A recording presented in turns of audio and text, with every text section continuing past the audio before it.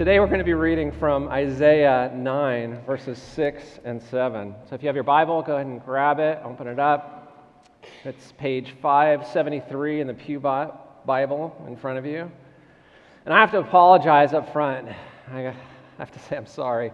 This is a very nerdy and a very geeky sermon. And there's a difference too, and sadly I am both of those things.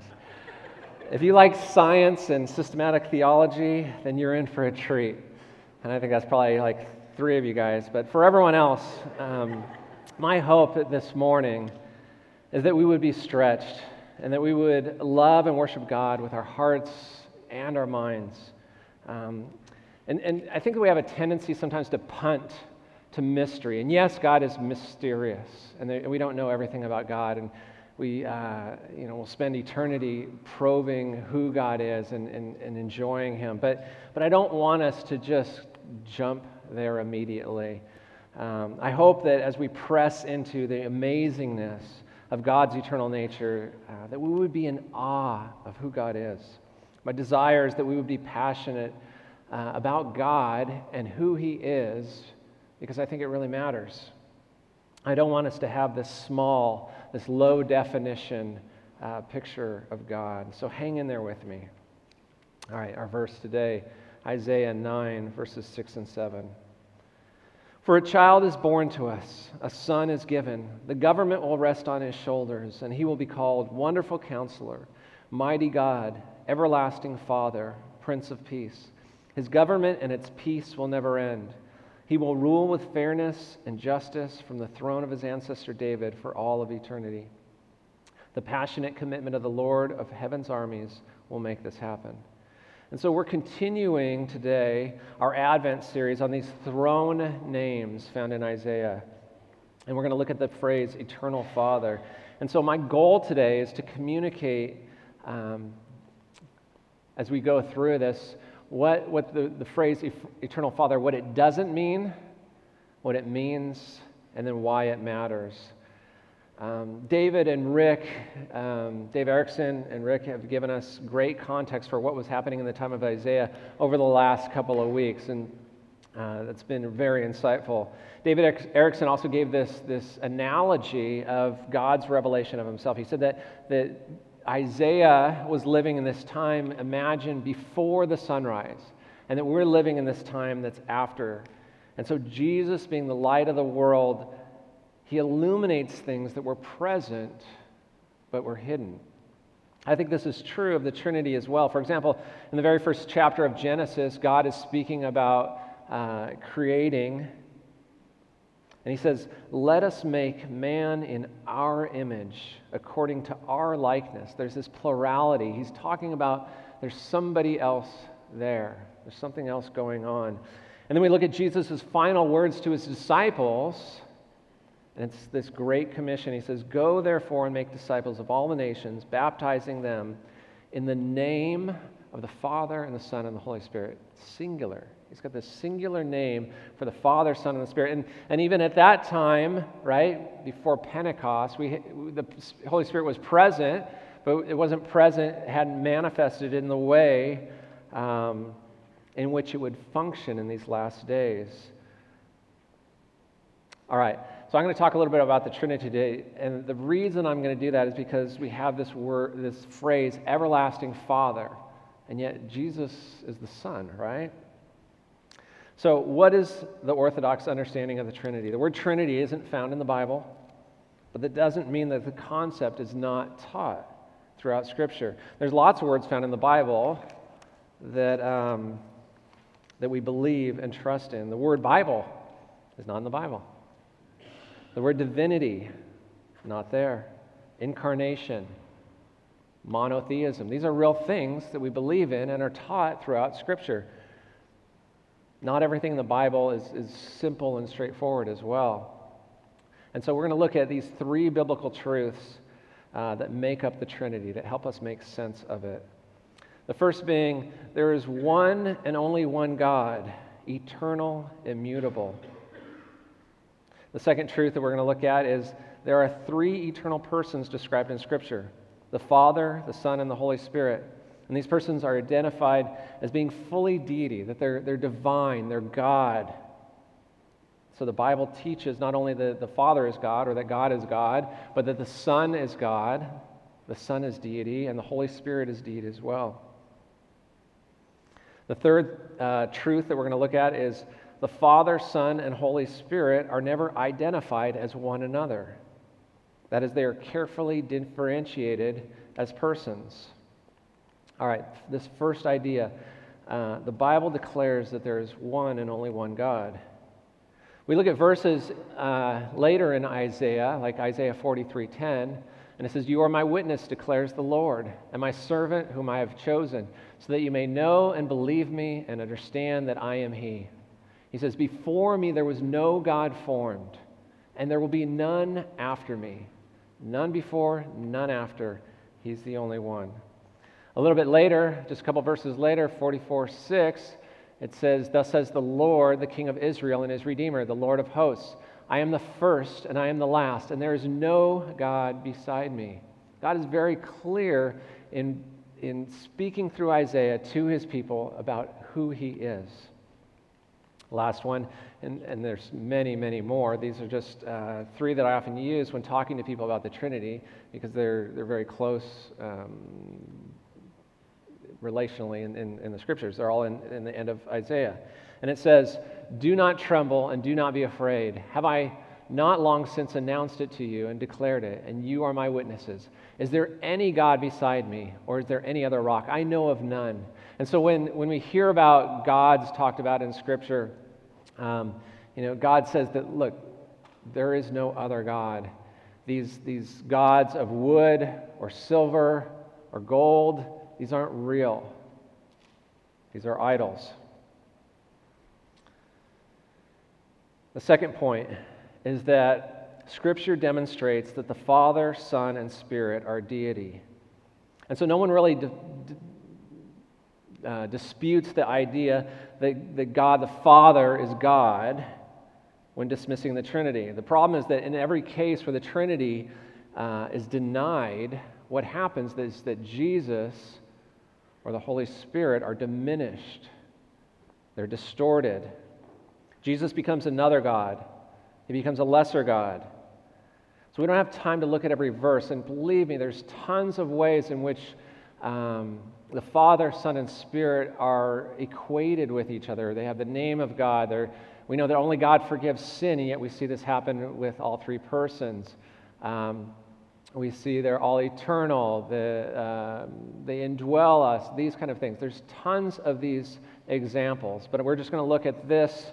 I thought this was a great quote from Tim Barnett from Stand to Reason. And speaking about Jesus, he gives us these 6 words that may help us talk to someone about this. He says about Jesus, he admits he is God, he is addressed as God, he does the actions of God, he has the aliases of God, he is adored as God, and he has God's attributes. So what should I conclude? And we're going to look at just one passage for the Holy Spirit. We know that God is eternal, and we're going to be talking about the eternality of God today. But Hebrews 9:14 says, "How much more will the blood of Christ, who through the eternal Spirit offered himself without blemish to God?" This idea that the Holy Spirit is eternal. All right? The last truth that we're going to look at is this idea that the Bible shows that the Father, Son, and Spirit are differentiated. And I think this is important. When I talk to non-Trinitarians about the Trinity, when I talk to Mormons, when I talk to Jehovah's Witnesses, almost all the time they will be the one who brings it up if I can't get to it fast enough. And they will say, let me stop for a second. They will, if I ask, when they say the Trinity is not true or the Trinity is not biblically supported, sometimes I'll ask them, well, what do you think the Trinity is? And if I don't ask them, sometimes they'll just tell me, well, this is the Trinity, okay? And this is what they say almost all the time. They say, look, God was up in heaven, and then he comes down, and he's born, and he becomes Jesus, and then Jesus goes back up to heaven, and then he comes down and he becomes the Holy Spirit. And that's the Trinity. Okay? That's not the Trinity. That's not what we believe. That's an early heresy called modalism. This idea that God would change forms. Okay? Now I think this is important because this is what they are taught. Christians have had this may have had this misunderstanding as well. But again, this is easily disputed because what are they going to say to me? They say, well, what about at the baptism of Jesus? Jesus is being baptized. We hear the voice of the Father. We see the Holy Spirit descending like a dove. What's going on there? They think that they've got us, right? Or they'll say, they'll say, what was happening there? Was Jesus a ventriloquist? Or they'll say, when Jesus is praying to the Father, is he praying to himself? Well, if that's what we believed, we'd be in trouble, but it's not. Okay? And therefore, it's a straw man. What Scripture actually shows throughout the Bible is that the Father and the Son and the Spirit are different persons. Okay? We see Jesus interacting with the Father. We see that Jesus is saying that the Spirit would come, that the Holy Spirit, as it indwells us, Jesus is sitting at the right hand of the Father, right? They're different. James White provides this definition of the Trinity that I think is a great and useful one. He says, there is one eternal being of God, indivisible, infinite. This one being of God is shared by three co-equal, co-eternal persons, the Father, the Son, and the Spirit. And so we've got these terms of being and person, and what does that mean? Well, if we think of this little girl, and we ask, what is she? The answer is that she's a human being. But if we ask, who is she? She's a person. So she's one what and one who. And this is our experience. Everybody that we know is a unipersonal being, right? But when we come to God and we ask, what is God? God is this divine being. But if we ask, who is God? God is the Father, and God is the Son, and God is the Holy Spirit. So God is one what and three whos. And that's completely foreign to us. And I think that that's okay. And that's why every analogy that we've come up with to explain the Trinity ultimately fails. If we say it's like an egg or like ice or like a shamrock or whatever, it's not true. It fails. It doesn't work because God is completely unique. And that's okay. He says in Isaiah 40, to whom then will you liken God? Or what likeness will you compare unto him? Sorry, King James there. He says, remember the former things of old, for I am God, and there is none else. I am God, and there is none like me. It makes sense that all the analogies for God would fail, that he is uniquely God. And so let's take a look here. What happens when we remove one of these biblical truths? So we're going to remove the first one, this idea that there's one and only one God. What we end up with is the Father, Jesus, and the Holy Spirit. They're different, but that's polytheism. That's meaning many gods. And this is what we see with the Greek and Roman gods. They believe that there are many gods. This is what we see in Hinduism. This is also what we see in Mormonism. Right? They believe that Jesus is a different God than the Father. If we remove the second part of this, that the Father, Son, and Spirit are deity, that they are God, we end up with one God, but that the Holy Spirit and Jesus are different from him. So this is called subordinationism. And it's this idea, this heresy, that Jesus or the Holy Spirit are not equal to the Father in nature or being. And so when I talk to Jehovah's Witnesses, this is what they believe. They believe that Jesus was a created being, that he's not eternal, that he's not God, that he's less than. Finally, if we take away this differentiated aspect of it, we're back to this idea of modalism, this idea that God takes different forms. And so we see this, yes, it's an ancient heresy, but there are people who believe it right now, today. They're called Oneness Pentecostal. And sometimes we've heard mistaken Christians, maybe you've done it before, where you start praying, and you're praying to the Father, oh, Father, thank you. And then you say, thank you for dying on the cross, right? I want us to have an accurate view of who God is, because it changes our worship, it changes our prayer, it changes how we relate to God. All right, so what it doesn't mean. Now that we understand what the Trinity teaches, some would ask if the Orthodox Christian doctrine of the Trinity holds that God is in one essence, in three persons, the Father, Son, and Holy Spirit, yet, as we just read, Isaiah 9:6 says the Messiah is the everlasting Father. What's going on? How can Jesus both be the Father and the Son? Well, we have to understand that this verse isn't a Trinitarian formula that calls Jesus the Father.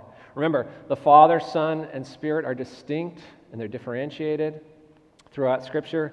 And so heaven wasn't absent when Christ was on the earth, nor is it absent now because the Holy Spirit indwells the children of God. Jesus is reigning right now at the hand of the Father right now, and the Holy Spirit indwells believers right now. So if it's not referring to the Trinity, then what's going on? Well, in the ancient Jewish culture, names had meanings similar to American Indians. And we know that American Indians have names like Fighting Bear and Soaring Eagle and Bear Who Fights with Soaring Eagle, right? These are cool names.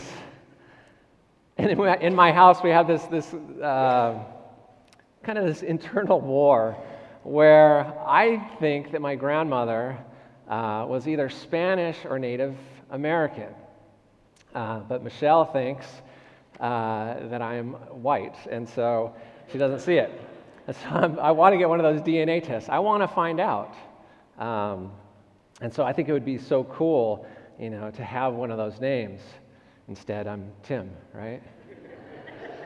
But I think with all those possibilities for so many cool, manly names, I still think I would get stuck with something like Cries at Disney movies. In a similar way, the names given by God through Isaiah are descriptions of God's characteristics. And so these names aren't formal titles, but they denote the personal essential characteristics. And so we see in the Old Testament this name, Aviaban, and it means Father of Strength. I've highlighted the end there. That's because it's backwards in the way we understand it, that the Father part of that is at the end of that word. And so Father of Strength. And so that word, that name, means strong one. The name Aviasaph is literally Father of Gathering. So it means one who gathers. And so we see in Genesis, there's a man named Jubal, and he was the father, the same word here, this Av.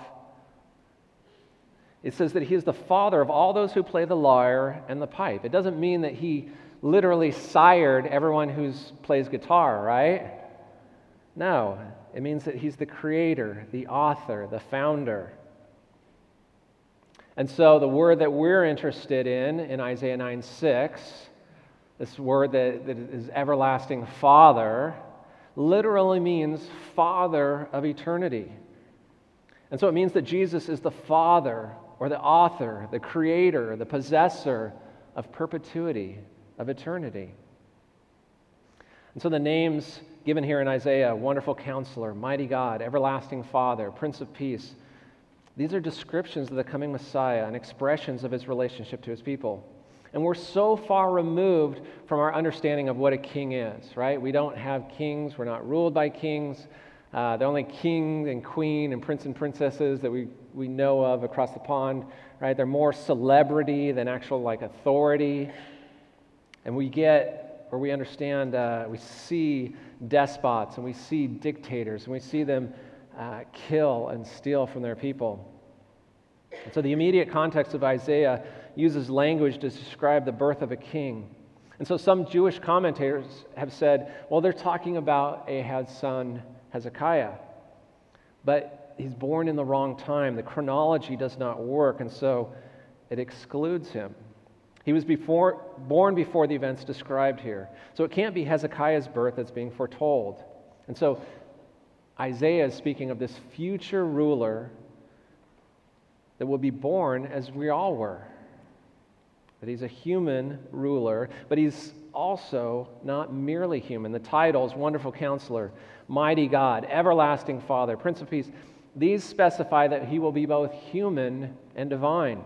He will be both God and King. And so 700 years before Jesus' birth, Isaiah is prophesying of the true light, the great Son of David, Jesus, who is incarnate.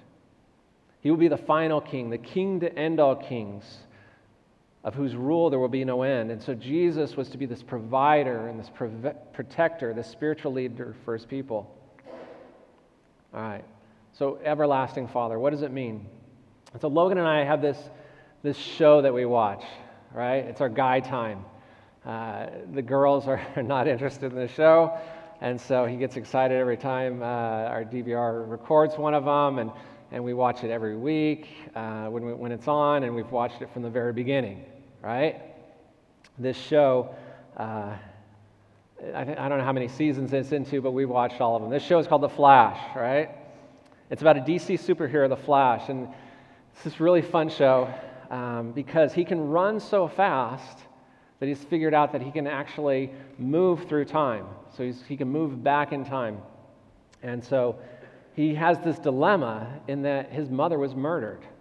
So does he go back in time, save his mother from being murdered?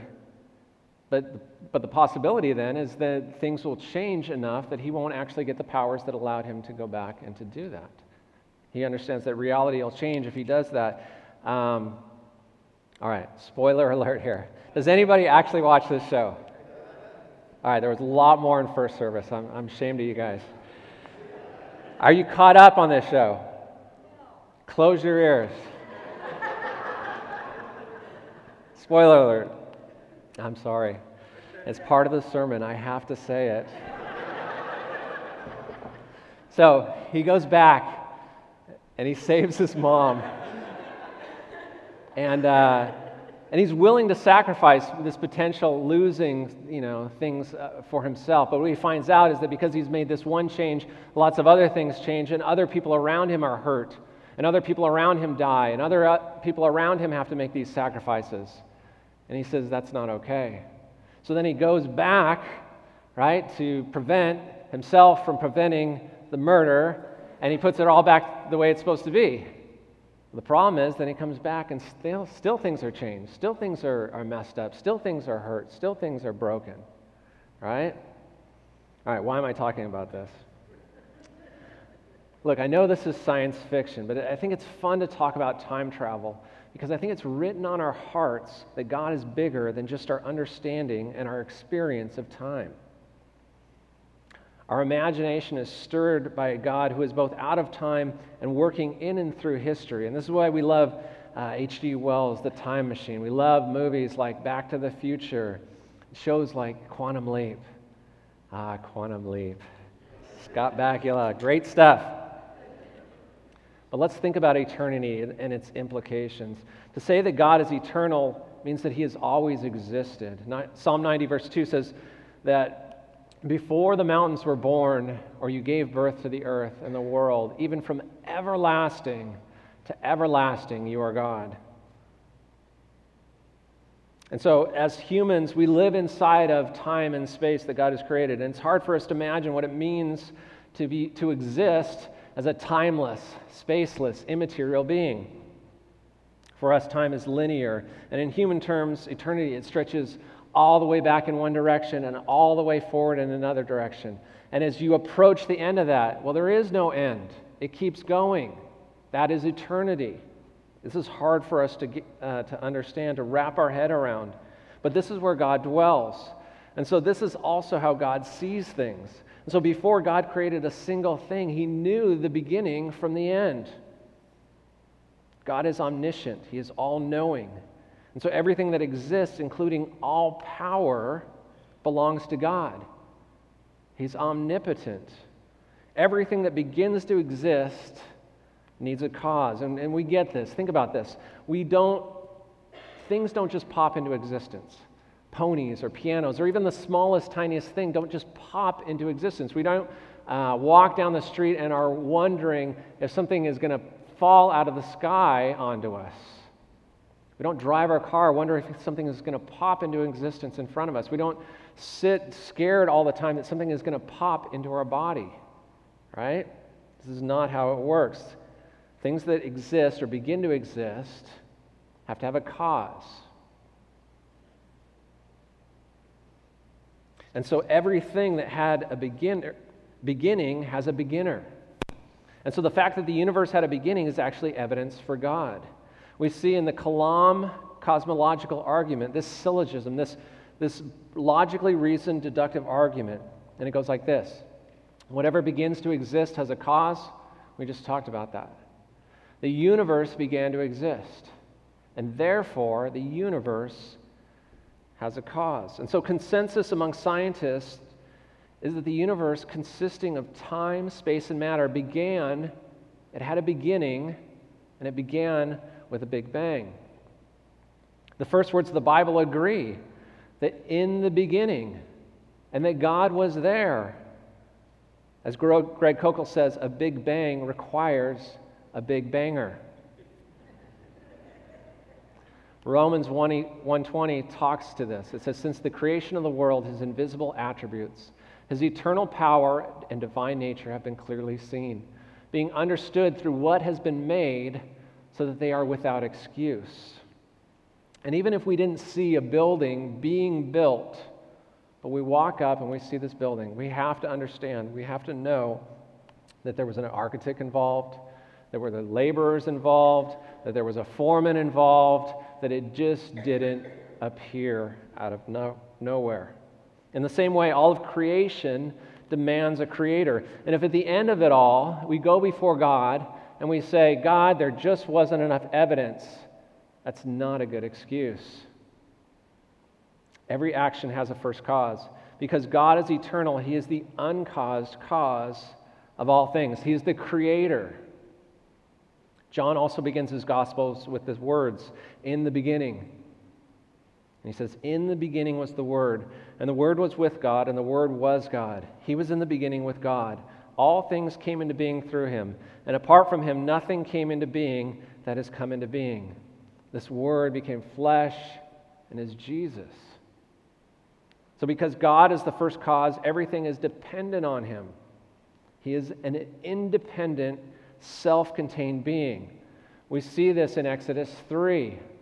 God is talking to Moses through the burning bush, and he says, I am who I am. That's his name. When Moses says, who sent me? He says, tell him, I am has sent me to you. And this means that he is self-existent. He is the self-existent one. And Jesus applies that very same name of God to himself when he says to the Pharisees, truly, truly, I say to you, before Abraham was born, I am.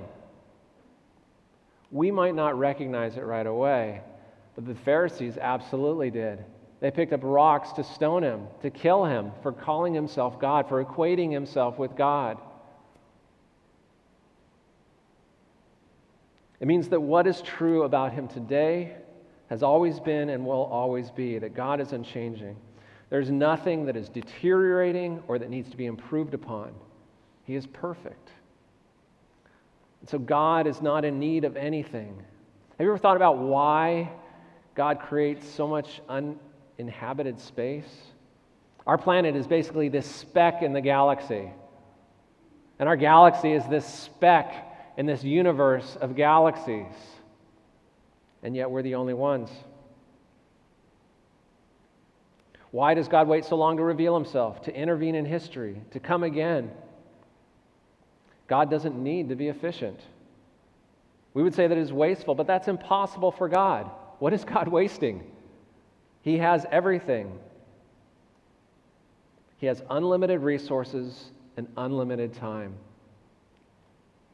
Since God, the Creator, is eternal and brought into existence the finite universe, he must have chosen a time to do that. Now, remember, this is before time. God creates time, but then he chooses before, but we can't really even say before. Look, I know it's confusing, but that he would choose when the universe would come into existence. And something that has a choice, has a will. And so this is proof of that the universe of God's will. We also know that being conscious beings, being the creation of God, because we have will and volition, the one who created us must also have a will. You cannot give something that you do not have. This means that God is personal. All creation then comes from God by his will and for his pleasure, dependent on him for his sustenance. Colossians 1 speaks to this. It declares that all things were created. It's talking about Jesus. Both in the heavens and on the earth, visible and invisible, whether thrones or dominions or rulers or authorities, all things have been created through him and for him. And so he is before all things, and in him all things hold together. So God is the sovereign provider. I've had people say with regard to the Kalam argument, well, that doesn't prove God. That doesn't prove the God of the Bible. Well, no, but it shows that there is a powerful, incredibly powerful, personal creator. Starting to sound a little bit like God. Why does it matter? ABC radio announcer Paul Harvey, he was on the radio from the 1950s to the 1990s. And every Christmas day, he would tell this story. I'm not going to read it line by line, but I'm going to try and tell it to you as best I can. It's a story of a man who didn't believe in God, but his family did. And so on Christmas Eve, his wife and his kids go off to Christmas Eve service, and he's at home by himself. And sitting by the fire, the storm gets pretty, there's a snowstorm, and it gets very strong. And suddenly he hears a large thud at his window. And he looks out, but he can't see anything. The snow is blinding him. And he hears another large thud, but he still can't see because it's snowing way too hard. When the snow lets up, he puts on his boots, and he puts on his coat, and he goes outside to see what's going on. And on his farm, in his field, are geese. Is it a gaggle? It's a gaggle of geese, right? And they're confused, and they're cold, and they got caught up in this storm, and now they're on the ground in his farm, and he knows that if he doesn't get them to someplace safe, they're going to die. It's too cold out. And so he has this barn. He opens up the doors to this barn, and he tries to get them to go inside. He turns on the light, and they won't go in. He tries to shoo them in, and they just fly around. He tries to put breadcrumbs up to it. They're not getting it, right? And so he wonders, what am I going to do? He realizes that they're afraid of him. He says, why don't they follow me? Can't they see this is the only place they can survive the storm? He thought for a moment, and then he just realized they won't follow a human. He knew that they were afraid of him. To them, he reasoned, I am a strange and terrifying creature. If only I could let them know that they can trust me, that I'm not trying to hurt them, but to help them. But how? Because any move he made tended to frighten them more.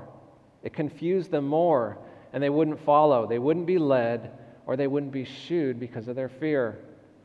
He says, if only I could be a goose and mingle with them and speak their language, then I could tell them not to be afraid. Then I could show them the way to be safe. And he started to realize, I could show them the way to be safe and warm in the barn. But I would have to become one of them so they could see and hear and understand. And this is Christmas. Jesus is the goose. The Father, the Son, and the Spirit have always been in perfect relationship. There was nothing lacking from that relationship. And so God has invited us into this perfect relationship through his Son. So Christ came to model holiness. He came to save us from sin and separation from God. And he came to reveal God in a tangible way. And so because you can only give what you possess, Jesus is the author of, the possessor of, the founder of, the father of eternity. And so only Jesus can give us eternal life in his kingdom. Today we looked at what Jesus is and is not. He's not one of many gods. He's the one true God. He's not a lesser deity, but fully God. He's not a partial God or someone aspiring to be God. He is and has always been God Almighty. He's not a creation, but the Creator. He's not an angel, but the angels adore and they worship Him. He won't change or fade away, but has always been and always will be immutable. He's not growing in perfection, but His perfect kindness, perfect compassion, perfect truth, perfect grace, perfect forgiveness, and perfect love. He's not the Father, but He perfectly images Him and is united with Him. He's not the Holy Spirit, but He perfectly bears the fruit of the Spirit, and He advocates and He intercedes for the children of God forever. He's the eternal God who stepped into history so that you could live in His kingdom forever.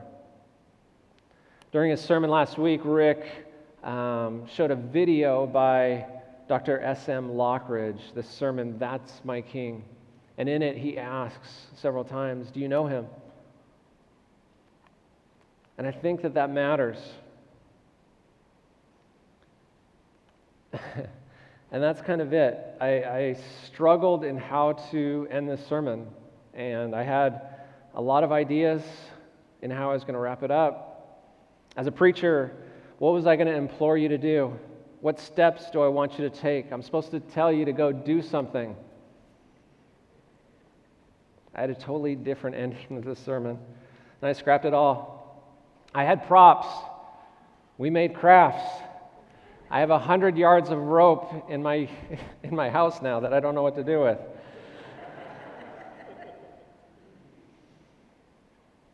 But I want you to know. I want you to know how amazing Jesus is. I want you to be in awe of Him. I want you to have an accurate view of Him to the best of our ability. I want you not just to know about Him, but to truly know Him as well. And I want you to trust in Him for your salvation, but also for peace and joy and hope in the big things and the small things. His government and His peace will never end. He will rule with fairness and justice from the throne of His ancestor David for all eternity. I want you to enjoy Him now and forever. I want you to believe His promises. I want you to follow Him because His ways are best. I want you to experience a changed life by faith in Him. And I want this life to be contagious. I want it to be infectious. I want it to transform.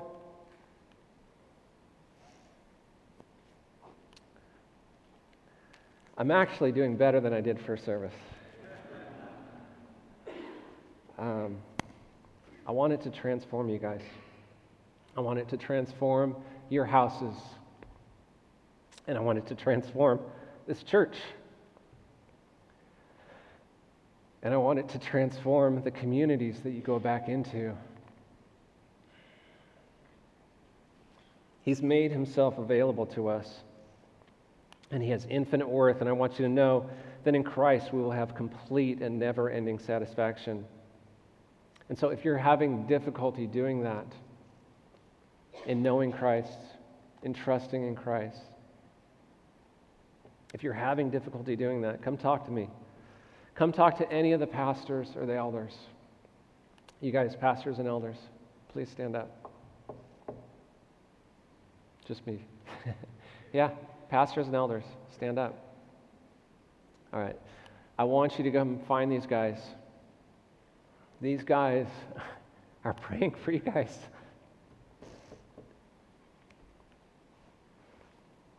All the time. So come talk to us. I love encouragement. I love when you guys come up to me after a sermon and encourage me, and you guys are great encouragers. But I also want to know what questions you guys have.